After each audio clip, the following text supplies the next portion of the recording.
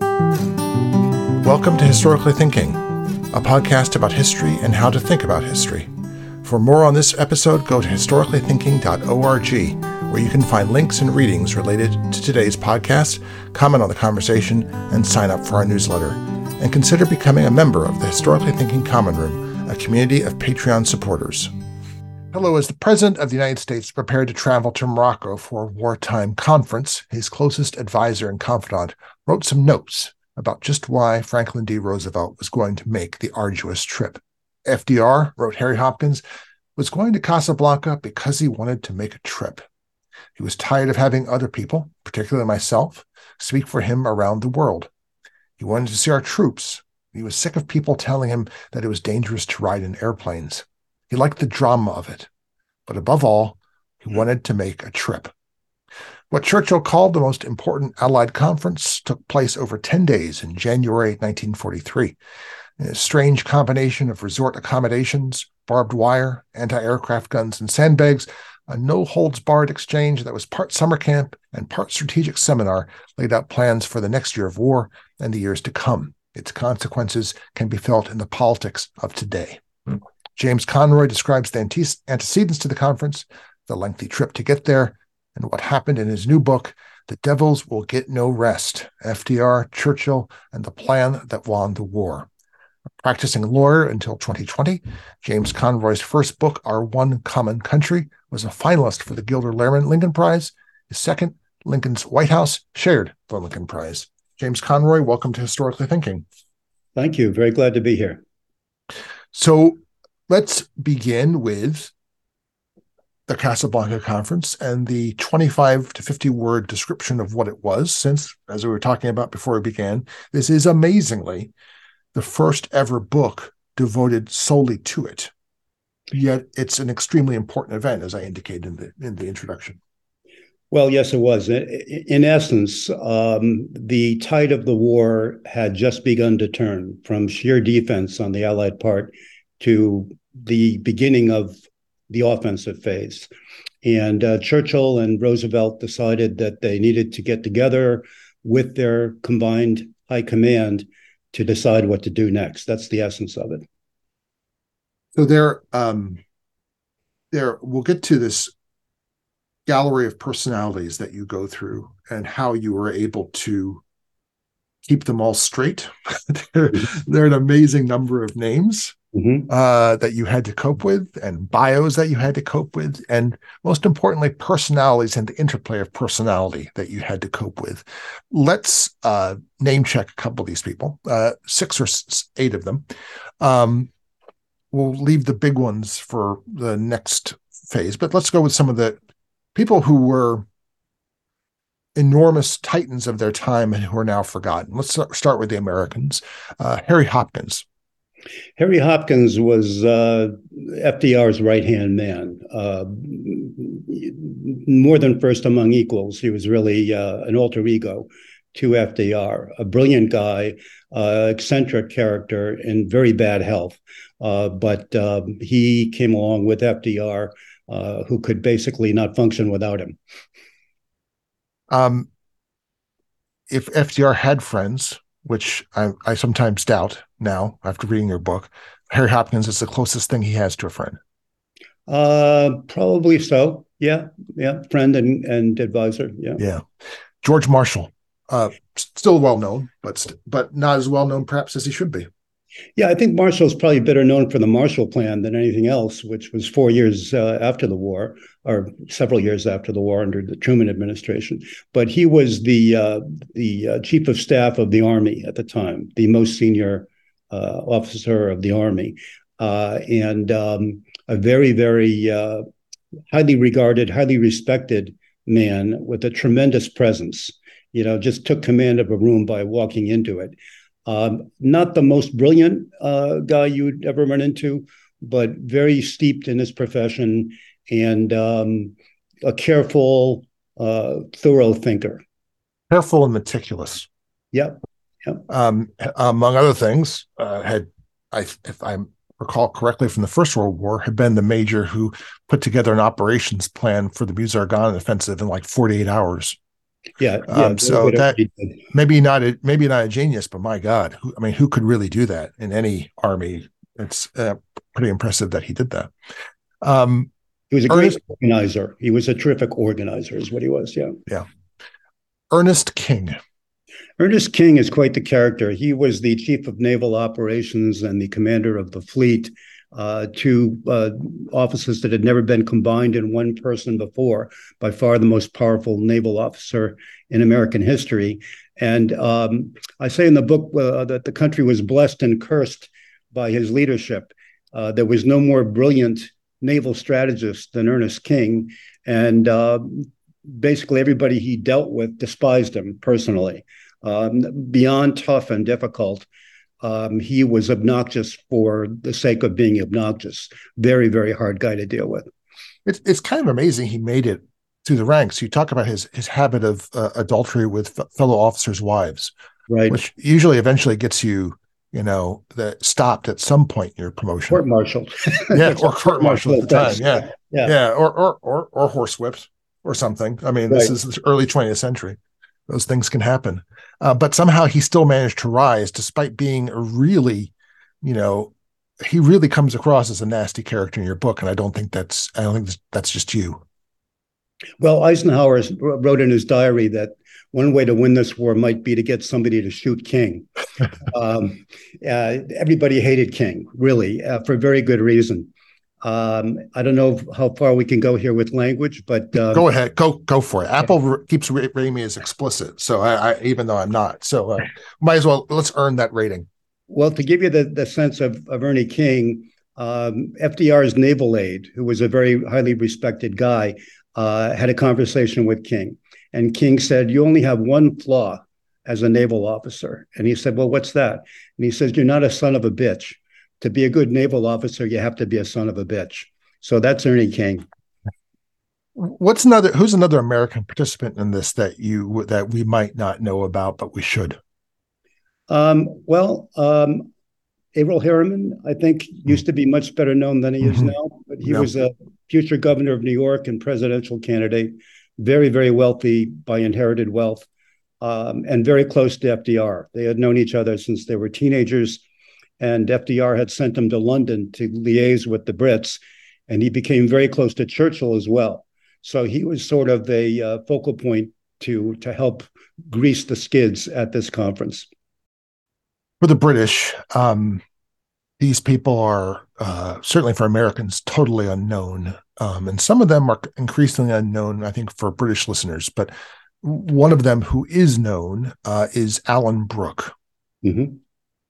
Alan Brooke was the essentially Marshall's counterpart in the British Army, chief of the Imperial General Staff, and a very intelligent man, incredibly stern and tough on his subordinates, but universally respected, very sure of his own opinions. And as we were chatting before, was of the very clear view that anyone who differed with him was simply stupid, that there was no difference between having a different opinion and being dumb in the mind of Alan Brooke. But I think he is the star of the book. I greatly admire the man.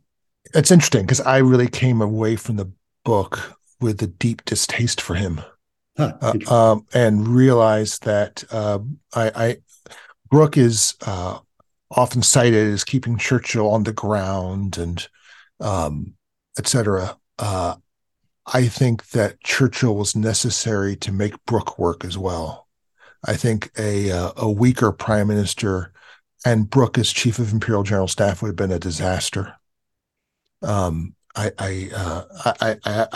have to press me about why I think that, but that's why. Also, I have to say, we'll talk about this in sources. His diary was started in the form of, as I understand it from World War II historians, was started as a long letter to his wife. Yeah, what he did. It's very intimate, and he discusses lots of things. It's very much written to someone with whom he is intimate. Yeah, what he did was he bought in bulk a whole collection of diaries that had been given out to passengers by one of the cruise lines. And he began it. He really wrote it as a in the form of a letter to his wife every day, every night. When he got done with his day, he would write something, and it's very, very candid.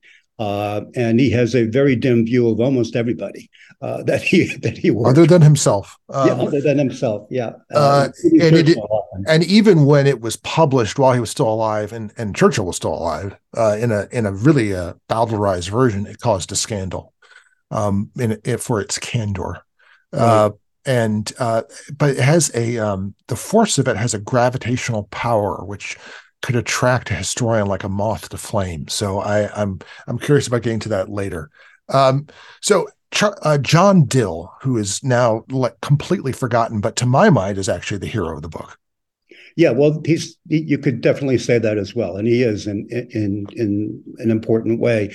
He was a very highly respected senior member of the British military, had also been chief of the Imperial General Staff. And the problem was that he was cautious, careful, and very measured, whereas Churchill was the opposite of all those things. And Churchill thought he was too cautious and too slow, and replaced him with Brooke. But he became an absolutely essential link between the Americans and the Brits, because both sides liked and respected him so much and trusted him. And he was the one guy that both sides could go to and find a way to broker their differences, which is what happened at Casablanca. It's key to explain, it's a little bit foreshadowing, that they had created this combined chiefs of staff, which is a completely innovative new organization in history. Mm-hmm. And it was based in Washington, and Dill essentially was moving sideways to be part of the combined chiefs of staff in Washington. Yeah, well, Dill when Churchill came to Washington immediately after Pearl Harbor in a battleship, brought Dill with him and left Dill in Washington. Dill was sort of the permanent liaison between London and Washington, and thereby became close with Marshall, particularly, very close friends, and with many other senior American officers, and was therefore in that unique position to be liked and trusted and known by both sides. Mm-hmm. And as we'll say, and he also has a unique position because I think ultimately he's the only British senior officer who understands Americans and gets a better understanding of the United States, which, as we'll discuss, the ignorance of both sides about each other's two common countries with sharing the same language is really extraordinary, but there are certain cultural reasons for it. Let's get to Churchill and Roosevelt. Lots are known about them, but I'm curious about their personalities as war leaders. I think in a weird way, Roosevelt's less known as a war leader, but also as interpersonal politicians. And I mean that, by the way, they relate to you one-on-one or in a small setting, since this is, as I said in the intro, is a sort of summer camp. It's a bunch of small rooms and lots of time outside and activities, but it's also a strategic seminar. So this is how politics is being done in small rooms amongst very senior and intelligent people. Yeah, well, Churchill and FDR did not participate in the conference per se, did not sit at the table with the military brass as they hashed things out, except on two occasions. They had what they called a plenary meeting twice, where FDR, Churchill, and the rest did sit together and go over what had been decided, essentially, and tweaked it. But what they did do is, throughout these 10 days, they saw each other constantly. They had breakfast together, often lunch, dinner. Churchill would go over to Roosevelt's quarters, and they would schmooze and try to work each other, basically. I mean, they really were friends. They respected each other highly. Churchill, at one point, not at Casablanca, said that he was very glad to be in the same century as Roosevelt. They were two towering figures, but both were master politicians. And there's an interesting yin and yang here. They were friends, but they were also rivals, not only for strategic decision-making, but you've got FDR, the liberal anti-colonialist, and Churchill, the very conservative imperialist. Mm-hmm. So it's a really interesting mix. And we see them in private in this book. It's a very different view of them. Hmm. Churchill likes to go around and stick his nose into everything. He does. He likes to read a lot. He dictates lots of minutes. He writes things like "action this day." Right. These are known. Roosevelt isn't like that at all. Yeah, Churchill was, well, first of all, Churchill had been into military strategy since he was 14 years old and had gone to Sandhurst and, had written, I forget, I think it's more than a dozen books on military history. So he was steeped in it and thought he was as good at it as any of his generals. FDR was not of that mold. He had a passing understanding of military issues. And certainly as the war progressed, he learned more, but he was not hands-on when it came to military decision-making, deferred to Marshall primarily, and was wise enough not to try to, steer a ship that he didn't know how to steer. So that's a really big difference between the two of them. It is interesting. I mean, as Assistant Secretary of Navy, he was steeped enough in that he used to refer, and what was, I think you say, in cabinet meetings, he would refer to the Navy as us, much to Marshall's consternation. Yeah, Marshall asked him, "Could you at least stop calling it us and them when we talk about the Navy and the Army?" But also the way that Roosevelt, I think, is the greatest.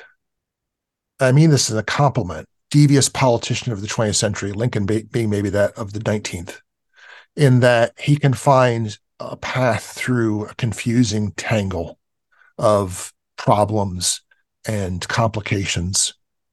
He's also spectacular. I mean, I don't think anyone is his equal in picking people to do jobs. It's really quite incredible how he staffs the war effort beginning in 1940. And this is a great gift of his, but it's also a weakness because he'll always get another person to do something that, say, the Secretary of State ought to be doing. So he has all these various lines and threads that do run from him. And this is part of his sort of strategy of indirection, which I think extends to everything in his life. Yeah, absolutely. That's a very good summary. He knew what he didn't know, and he knew that he needed to put responsibility in the hands of people who did, and had a very good sense of that sort of thing. Famously, Oliver Wendell Holmes, who was a Supreme Court justice and a Civil War veteran, it tells you kind of how close really those two events were. Was still alive when FDR was president in the early years, and famously said that FDR had a second-class mind and a first-class temperament, that he knew how to deal with people, that he was bright enough, but not brilliant, in an intellectual sense, but knew very well how to manage and how to lead and how to delegate. And Churchill was not nearly as good at that as FDR was. Mm-hmm. There's also there's an opacity about Roosevelt that comes through your book that people don't really know. He can, and de Gaulle is so shrewd. God, de Gaulle's so smart. De Gaulle, in just a very limited time with Roosevelt, really understood him, I think, better than lots of other people that describe Roosevelt. The way that he's just enigmatic, and you don't know what he's thinking, and how he can disguise his thoughts with charm, and he can chat with you for 30 minutes and the meeting's over and nothing has happened, and that's it. Well, I'll tell you what, in a room full of A+ egos, Charles de Gaulle beat them all in that category. The guy thought he was divine, almost. Churchill used to call him Joan of Arc, and not in a complimentary way. But he was very, very, very intelligent and knew, just as you say, knew how to play people. And he's at Casablanca as well. And FDR and Churchill are both, first of all, trying to get him to come, which he wouldn't do at first. At one point, Churchill says he behaves as if he were Stalin, with 100 divisions behind him. And he had very, very little actual political, rather military power behind him, but a tremendous personality and fame in France itself that he played like an expert. So there are a lot of antecedents to Casablanca. briefly, what are the first meetings between the two chiefs of staff following Pearl Harbor, and how does this lead over the next year to the conference at Casablanca? Well, very briefly, Churchill and FDR had first met early in the war, before the United States came in Newfoundland on two battleships, and their chiefs of staff as well. But apart from that, their first really serious meeting was in the wake of Pearl Harbor, when the Brits came over immediately to confer with the Americans. And in the course of that meeting, it became, which was also a multi-day meeting, it became very clear, if it wasn't already, that the British were far more sophisticated, far more experienced, far more steeped in the actual practice of war than the Americans were, and pretty much blew them away on strategy right from the beginning. But what Marshall, the great organizer again, what Marshall managed to pull off, much against British will, was this combined chief of staff system, where they would basically make policy and strategy together, not only for themselves, but also for the Dutch and the French and everybody else that, the resistance movements and such that were working with them. And that's the system that carried off into the Casablanca conference. Now, chauvinist or patriotic Americans are going to be really offended at the idea that we were bad at this. I mean, we had sent 1 million people to Europe. We had the second largest navy in the world. Why were we so bad at this in 1940-41? What were the sort of reasons within the U.S. military that we were bad at this strategy stuff? Well, I think, first of all, the Brits had been at war with Hitler for a year alone, okay, and had learned a whole lot as a result of that. Secondly, they had 300 years as a world power behind them, with all of that sort of depth and history and the rest. And the Americans had only really relatively recently appeared on the world stage in an important way. And they were educated differently at their academies. They had sort of different perspectives on things. The Brits were steeped in strategic thought and military history. The Americans, not so much. And you got to keep in mind, too, that there'd only been a skeleton army before the war began, very small. I forget, like 20th in the world or something in size. Mm-hmm. And it was just sort of a 300-year-old world power dealing with a kind of upstart power that's just beginning to understand how those things worked. Yeah, I'm less impressed with the 300 years than the previous 20. Yeah, that's good. When Sheridan went to the Franco-Prussian War as an observer, his cables are very interesting because he's completely disgusted with the Europeans mm-hmm. and what they think they know. Mm-hmm. Their logistics are so simple compared to work operating in the Mississippi Valley. Their armies are okay. If you have mass conscription, sure, they're big, but the problems are simpler. But it's worth pointing out. It's always worth pointing out the U.S. Army in 1939 is 17th in the world. Armies, like any institution, are capable of forgetting a great many things, and it's really the work of almost subversive officers like George Marshall that keep certain memories alive of how you maintain and direct the operations of a massive army in Europe. Otherwise, the American army, its tradition has been since the Civil War to be a constabulary army, a gendarmerie. And when the heat gets hot enough, you just raise an army, and you do it very quickly, and then you just go bang the enemy until he gives up. That was essentially the essence of it. That's basically it. Yeah. This points to the other cultural problems. It's really interesting to me how few. I don't think any of these American soldiers had served with the British Army, but several of them, you mentioned, for Patton famously had studied at the French Military Academy. Several of these guys had studied at the French Military Academy. A freak like Albert Wedemeyer had studied at the Kriegs Academy, but none of them had studied at there was a joint chief, there was an advanced staff college, I believe, by that time in Britain. Sure there was. But none of them have studied there. So they have the the U.S. Army up until that point has really been, since the time of Napoleon, since the time of Lafayette, has really been a Francophiliac organization. The language that they speak is French, not German. They certainly don't speak with English with an English accent. They might ride horses and things, but what they're really concerned about is what the French army is doing, and what the British are like is really opaque to them. Yeah, that's a good point. I hadn't thought of it, but I think you're right. The other point to keep in mind on this is that unlike today, where everyone's instantly linked, and we're all on the internet together, and we're all on satellites together, and television and everything else. In those days, there were really two distinct cultures. The British culture and the American culture.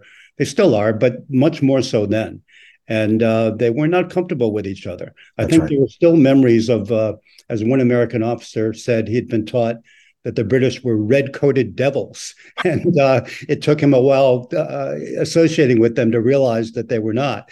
So they were really not brotherly in the beginning. There was a lot more sibling rivalry than there was brotherly love between the two groups.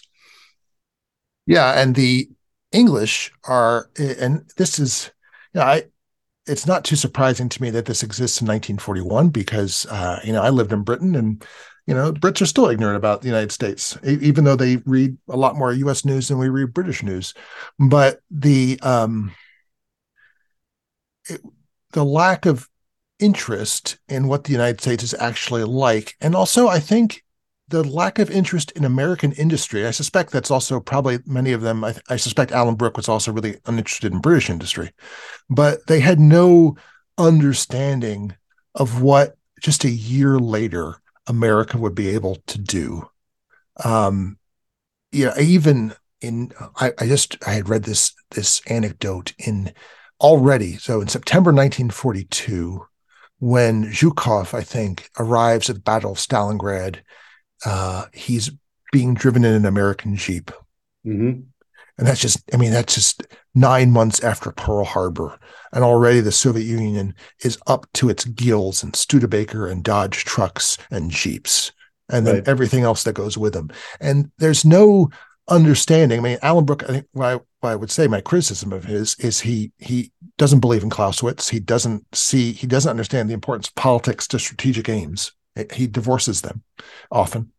And there's no understanding, it seems, on the British Chief of Staff of American industrial capacity and what that will mean for the war. Well, I'll tell you a line that sticks in my head from Marshall's reminiscences of the Casablanca conference is that the Americans were highly suspicious of the British, always ready to believe that Albion was perfidious, as Marshall says. And at the same time, the British didn't apparently feel that way about the Americans. Mm-hmm. Marshall says because they didn't think we were smart enough or knew enough to be treacherous. So that's right. So it's really, Douglas MacArthur was obviously not in the room, right? So they really had to learn how to deal with each other, and a lot of cultural tension. Yeah. So let's move on to the. Why did they, in the end, decide they had to make, as we'll see, it's an incredible journey for FDR to make from Washington, D.C. to Casablanca in Morocco. Why did they have to meet like this, other than the fact that both Churchill and FDR love the adventure of it?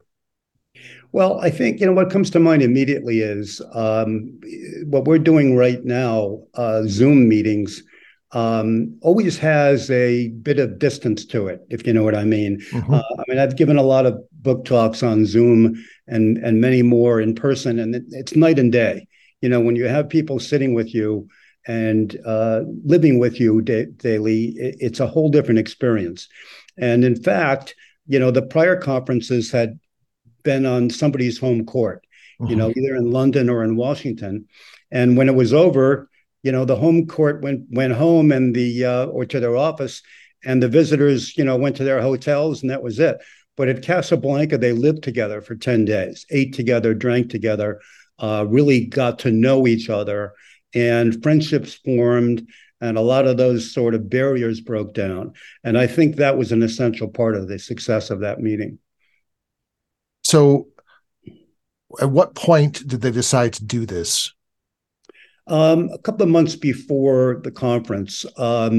It's hard to get into any of this without taking too much time. But in essence, the Americans and the Brits had just taken almost all of North Africa, and Montgomery had pushed Rommel, west from El Alamein, and there was still the war continuing in Tunisia at that time. But essentially, they were in control of Morocco and Casablanca, other than the German bombers that had hit Casablanca 2 weeks before, amazingly enough.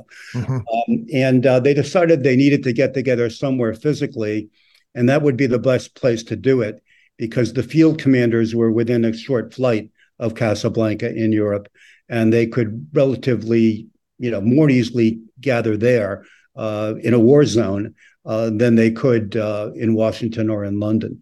And they felt like they needed to get down and really come to grips with all these strategic issues. So the levels of preparation are very different. Vastly different. Which is key moment in your book, really. That's what it all comes down to this, I think.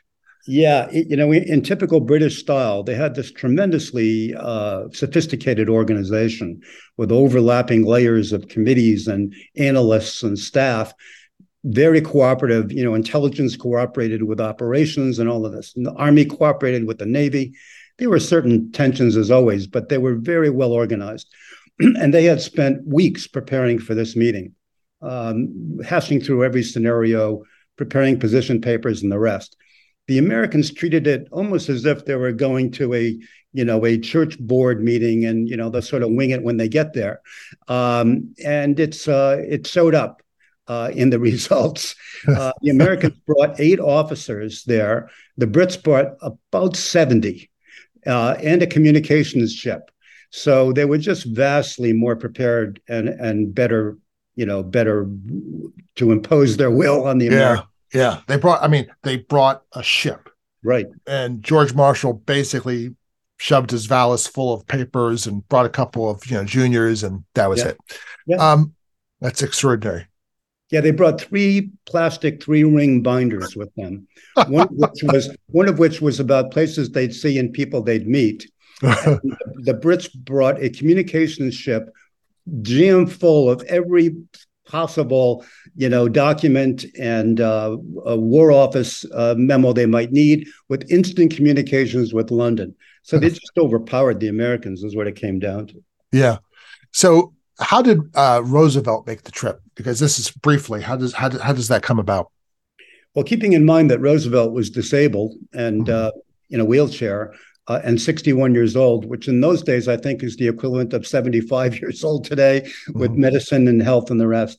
And so there's that. But it was about a 4-leg journey, as I recall. They took a train from Washington to Miami, and then flew across the Caribbean, and then across the Atlantic in these great Pan Am flying boats, they called them, huge, luxurious planes that were really more like a cruise ship than a plane, with wings, a cruise ship with wings. But it was an arduous trip. And along the way, they stopped in Bathurst in West Africa, which was a British colony. And Roosevelt saw up front for the first time the appalling poverty of the people that lived there, which only incensed him further against colonialism. So he came to Casablanca full of vinegar on that issue, and they talked quite a bit about that as well. But it was a long trip for him, and it really took a lot of courage. There were German submarines, with anti-aircraft guns along the way. There were Luftwaffe, was in range of Casablanca, had bombed it 2 weeks earlier. And it was really quite a daring, brave thing to do to get there at all. What are the various points of decision in the conference that you think are particularly important? These are sort of these are in effect, if we think of a 10-day, battle, these are the moments of decision within the battle. Well, the 2 biggest issues were first, not necessarily in order of importance, but first, what relative weight of resources are we going to devote to the European war as opposed to the Pacific War? That was one of the two big issues. The second was, how are we going to proceed in Europe? Are we going to load up and cross the channel as soon as we possibly can, which is what the Americans wanted to do? Or are we going to take control of the Mediterranean first and then work our way up the edges of the Axis powers and weaken them to the point where we can build up our own forces and take them on in France in a way that we have a chance to win?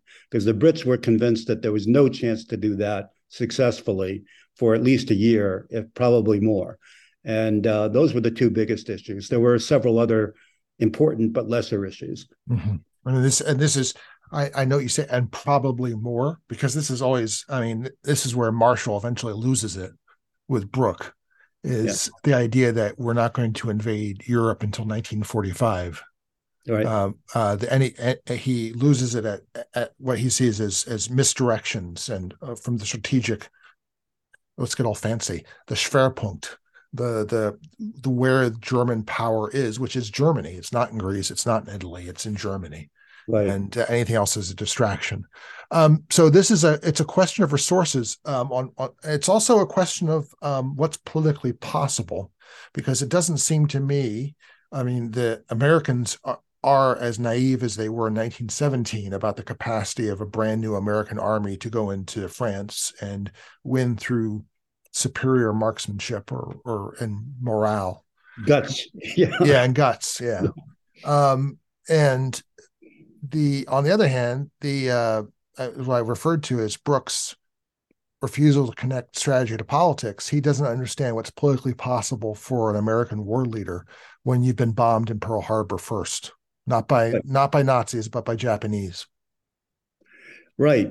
The other thing to keep in mind, all that's true, but the other thing to keep in mind is that in typical American style, sort of in the style of U.S. Grant, the driving military theory was you assemble the biggest, toughest army you can, and then you hit the biggest, toughest enemy army there is, and just keep pummeling them until they quit. Mm-hmm. I mean, that's a simplification, but that's the essence of it. It's really unfair to Grant, which I'm going to note in the record, but go on. Okay, well, we'll go there if you like, but take Grant out of it. That was the basic American approach in 1943. Whereas grab him by the nose and kick him in the ass, as George Patton said. Exactly. Yeah, in fact, Patton was at Casablanca. Yes, he was. At one point, told one of the senior British officers, "What's all this planning? Where's the enemy? Let the dog see the rabbit. Let's just go get him." That is so. He was lying. Anyone who had served on the Third Army staff would have rolled their eyes at that, because, of course, Patton was a meticulous planner. Yeah. But he was obviously trying to put he was putting his boot in the Britishers' backside. Right. Well, it's his persona too that he projects. Yeah, exactly. Yeah. At one point, he wrote home to a friend and he said, "There's this big conference going on here, and thank God I'm not directly in it. I just want to go out and kill somebody." Yeah. So that sort of, though, was the mentality overall of the American army at the time, I think, at the senior level. Whereas the Brits, had crossed the channel before and didn't do too well with it in 1940, and had been badly burned and barely got out. And all of them are survivors of 1914, 1918. Exactly. And and you can see that. You see that in Brooks' diary in the accounts. I mean, he is just haunted by that. He's also haunted by his failure in 1940, and his victory, quote unquote, of being evacuated. But he's haunted by what had happened to, I think one of his brothers. Idolized older brother was killed in the first week of the war. Yeah. They had all lost. I mean, you think of the everybody lost. Everyone lost. Everybody, yeah. And so, you got to remember that too, that at the time of the conference, not a single American had fired a shot in Europe. Okay. Mm-hmm. We weren't there yet. And the bombing had begun, American bombing, but only of French and Dutch military targets. They hadn't gone at Germany yet. So not a single American bomb had dropped on Germany. Not a single bullet had been fired by an American in Europe, whereas the Brits had been fighting for 3 years. So it was really a different mindset and a different experience level.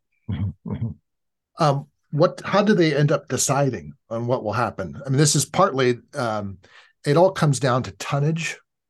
It's Phillips O'Brien has pointed this out in his excellent book on World War II. It's all about industrial capacity, and industrial capacity really comes down to ship tonnage and where you can put ship tonnage.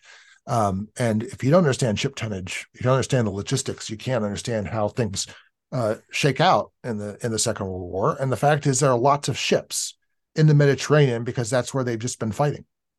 Yeah, well, the Brits, part of the Brits assessment, which I think was accurate, is that we have to open the Mediterranean before we do anything else. If you visualize a map of Europe with the Italian boot sticking down through the middle of the Mediterranean and Sicily further still, and the Italian Navy was not a negligible force, and the Axis powers essentially controlled the Mediterranean. And they had to open the Mediterranean so that British shipping didn't have to go all the way around the Horn of Africa, could go through the Suez Canal again.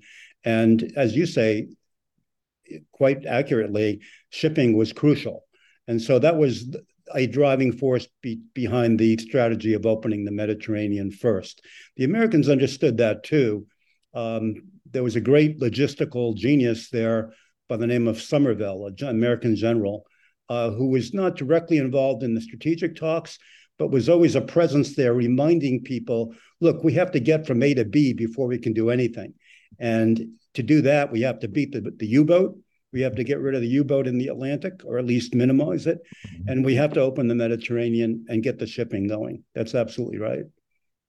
And of course, by opening the Mediterranean, you're opening the Suez Canal, which means you're opening access to India, which then brings us back to Roosevelt's often rather, let's call it naive anti-colonialism rather than sagacious anti-colonialism, where you can see that as it's just the British are concerned with propping up their empire. Yeah, well, some of them were quite overtly concerned with propping up their empire. Yeah, because the Japanese are about to invade. I mean, they're stopping, they're fighting them in the hills of Imphal simultaneous, I think, with the conference. Yeah, in fact, an interesting character in the book is Randolph Churchill, who was Winston's son. Probably the most insufferable human being in the book, and there are more than a few. There are quite a few. One of my favorite jokes ever was when supposedly from Randolph Churchill's club, when he was reported to have had a tumor removed, but the doctors had found out that it was benign, and someone at the club said, "Only part of Randolph that is." Exactly. That's a great line. One of the other Brits said that Randolph was like a fungus in their party who just corroded everything. But that's a digression. But Randolph was very openly of the view that Britain should be the dominant world power. He admired the Germans for aspiring to that. He aspired to it for Britain, including the United States. He had a very dim view of the United States, and he was not alone. So again, it comes back to this cultural tension between the two sides. The French question, and this is interestingly, I read your book before I talked with Ben Jones about his book Eisenhower's Guerrillas, which is about the Jedburghs and going into France in 44. But really, and since Ben speaks the French and reads the French, it's really about the political question of France.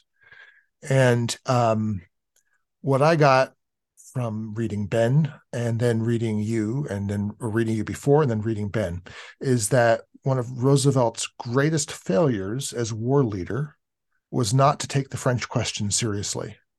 And Eisenhower's greatest display of moral courage and initiative as a supreme commander was to basically do what he felt should be done towards de Gaulle and towards the French, even though he had Roosevelt was, as he tended to be, when he didn't want something to be done, he wouldn't talk about it or he would misdirect. And you see the seeds of that problem are in this lengthy attempt to figure out what to do with the Free French and what to do with Vichy. And it's politically, it's almost as bad as medieval Italy, which is like the 10 on the political complexity scale.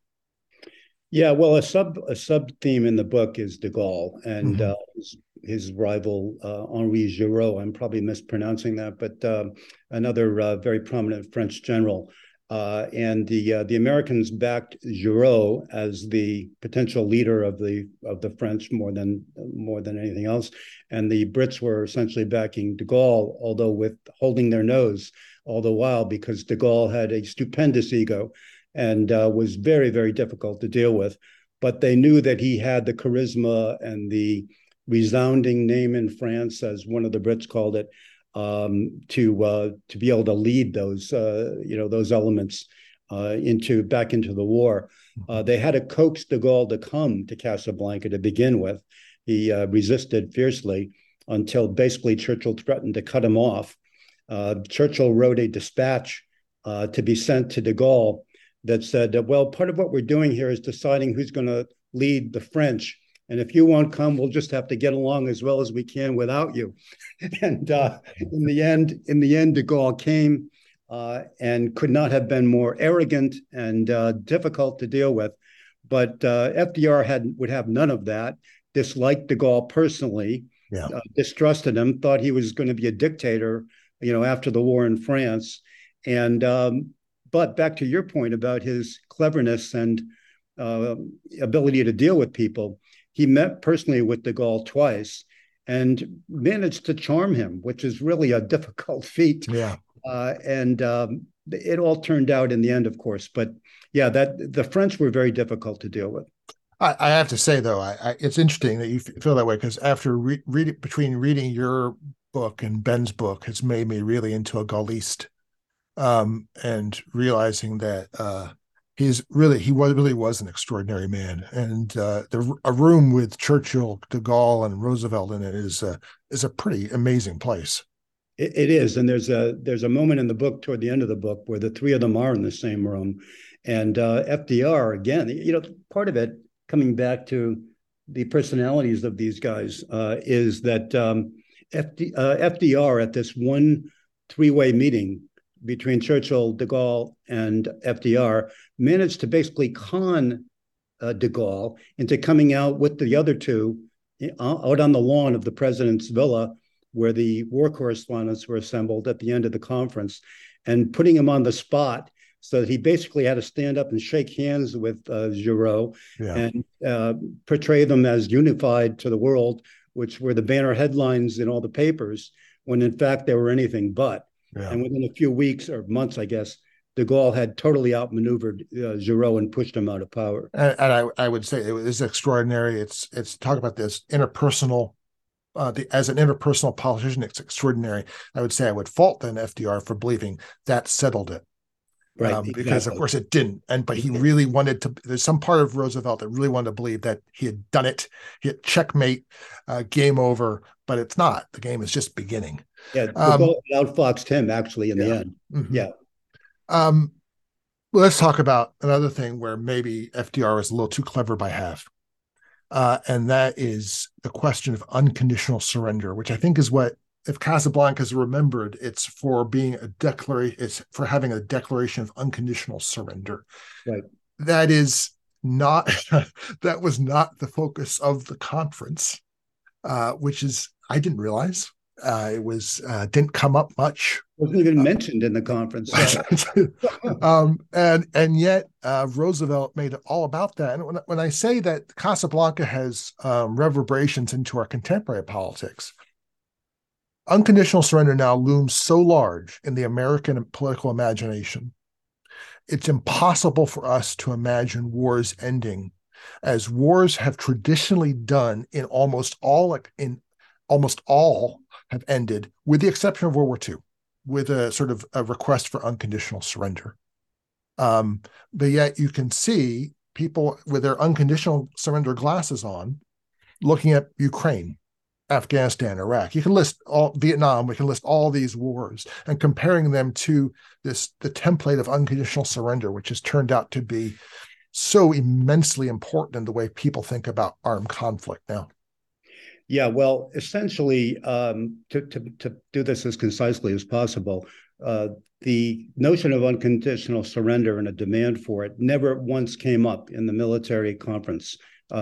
Churchill and FDR discussed it privately at Casablanca and agreed that that was the policy they would pursue. But when this press conference was held at the end of the Casablanca conference, FDR announced it publicly that this was their position. Churchill's head literally snapped around when he heard those words because he was totally surprised by it. But he had no choice but to say, "Oh, I absolutely agree," and they went forth with that. But two things I'd say about it. One is that if you think about it, there was no way on earth they were going to leave the Nazis in charge of Germany if they won the war, and no way they were going to leave the warlords in charge in Tokyo. Right. So there really was no other way to end that war than to eliminate them, and they weren't going to bargain with them. But on the other hand, there was a significant downside to doing this. The thought that both the Germans and the Japanese would fight all the harder if they knew there was no way out but unconditional surrender, which would mean a rope, for the leaders and humiliation for everybody else. Well, and the second was that they thought it would undermine any chance of a coup, against Hitler or the junta in Tokyo.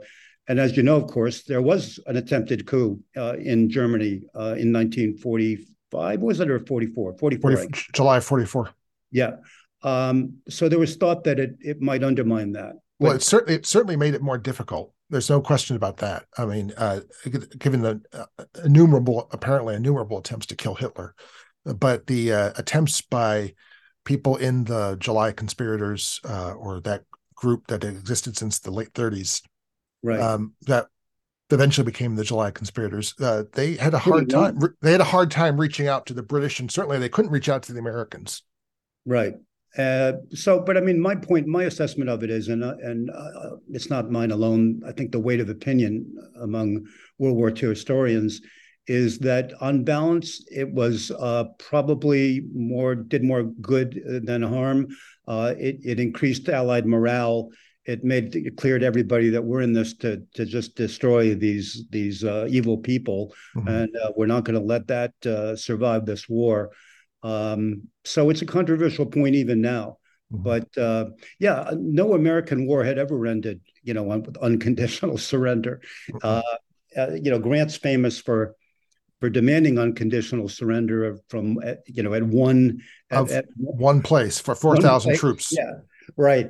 But U.S. Grant and unconditional surrender became too tempting a coincidence. Yeah, that just stuck in. I'm sure that just FDR is something of a Civil War buff, and so I'm sure that was lodged firmly in his head.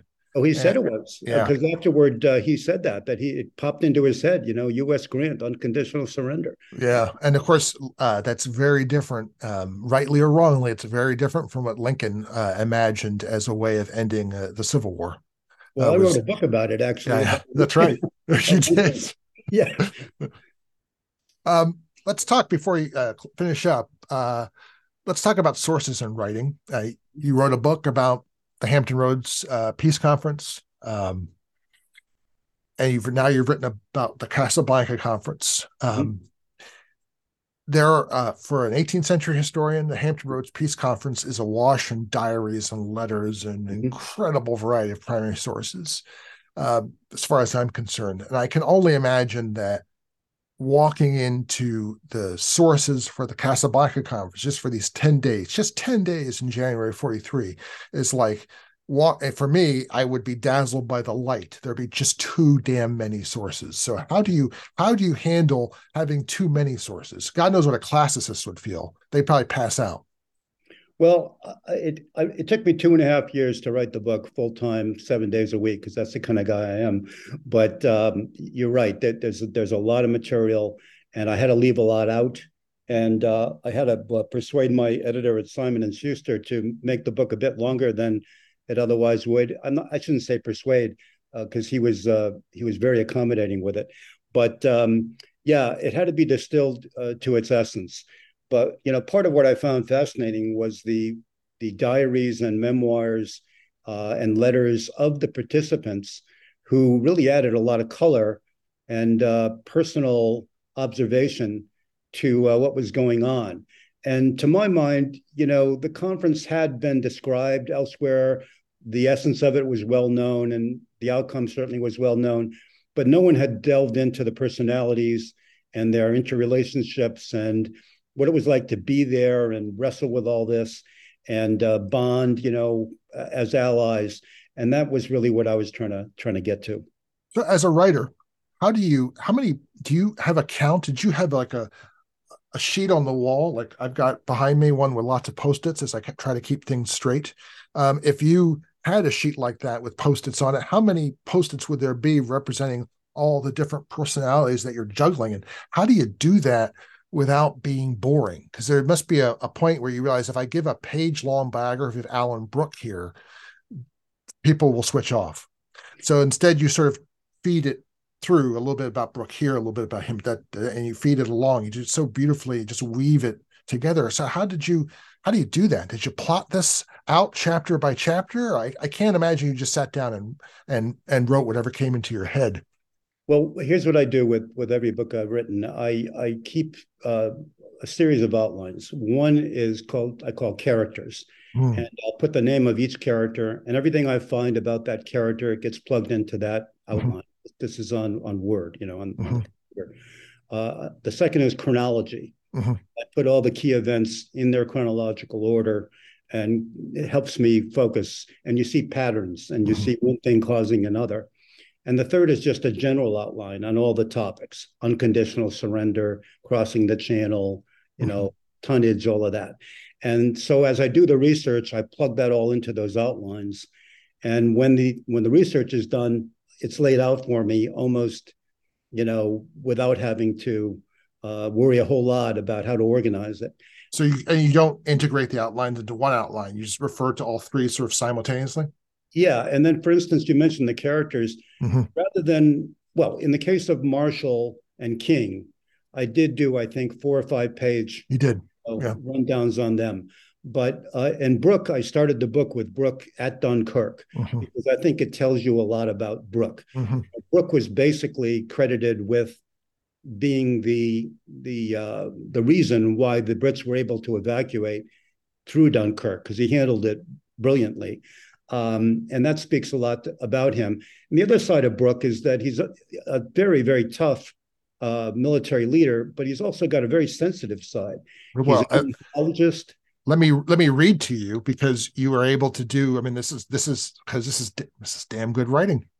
You're able to sum him up in a beautiful sentence. The youngest son of an Anglo-Irish baronet, Brooke at 56 was a delicate man with a surgical mind, an effortless air of command, and the stare of a bird of prey, which is very nice considering that he's an ornithologist. Exactly. You must have patted yourself on the back after that one and had a martini, because that was like, oh yeah, you brought the two together. You didn't say he was an ornithologist, but you just, when we get to that, we'll, it's linked. Yeah. The other side of it is that, he was an artist. He wrote beautifully illustrated letters to his mother. He kept this diary where he'd be telling his wife all these very emotional, moving things. And then he'd turn around with this ruthless military command that, was his responsibility. So Colonel Shrapnel, they call his subordinates. Shrapnel, right. Yeah. And he spoke so fast that he couldn't get the words out. He apparently had a very thick tongue. So he was not an orator. And again, this sort of intolerance for different opinions. Yeah. He would often snap a pencil in half while saying, "I flatly disagree." And sort of people would take a half a step back, like, who is this guy? He was quite a complicated character. He really is. So how should we end up thinking about the Casablanca conference? It strikes me that it is a really tremendous transition point. I'm not sure that in the long history of the so-called special relationship, that England has gotten better of the United States since Casablanca conference. I tried to mentally record, what have they got from us that we didn't want to give them since Casablanca? And I really can't think of anything. Like, Suez didn't end well for them. They didn't send troops to Vietnam, but that is about it. Casablanca was the last moment that England still had the upper hand over the United States.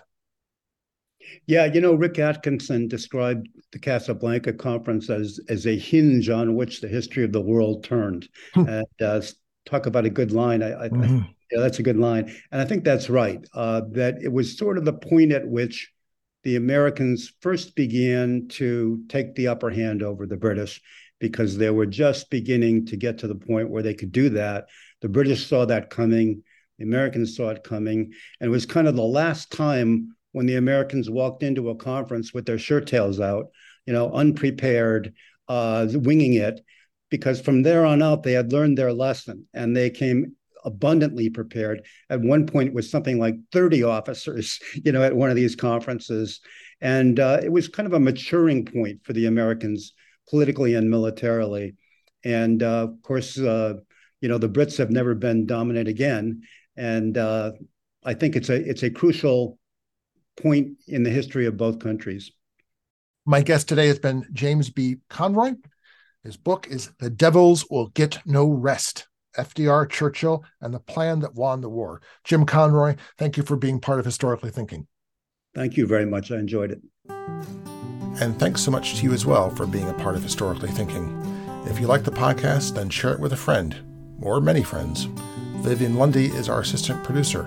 John Ruddat is our sound engineer. I'm Al Zambone, and I'll be back next week with more history to think about and to shape the way we think about the present.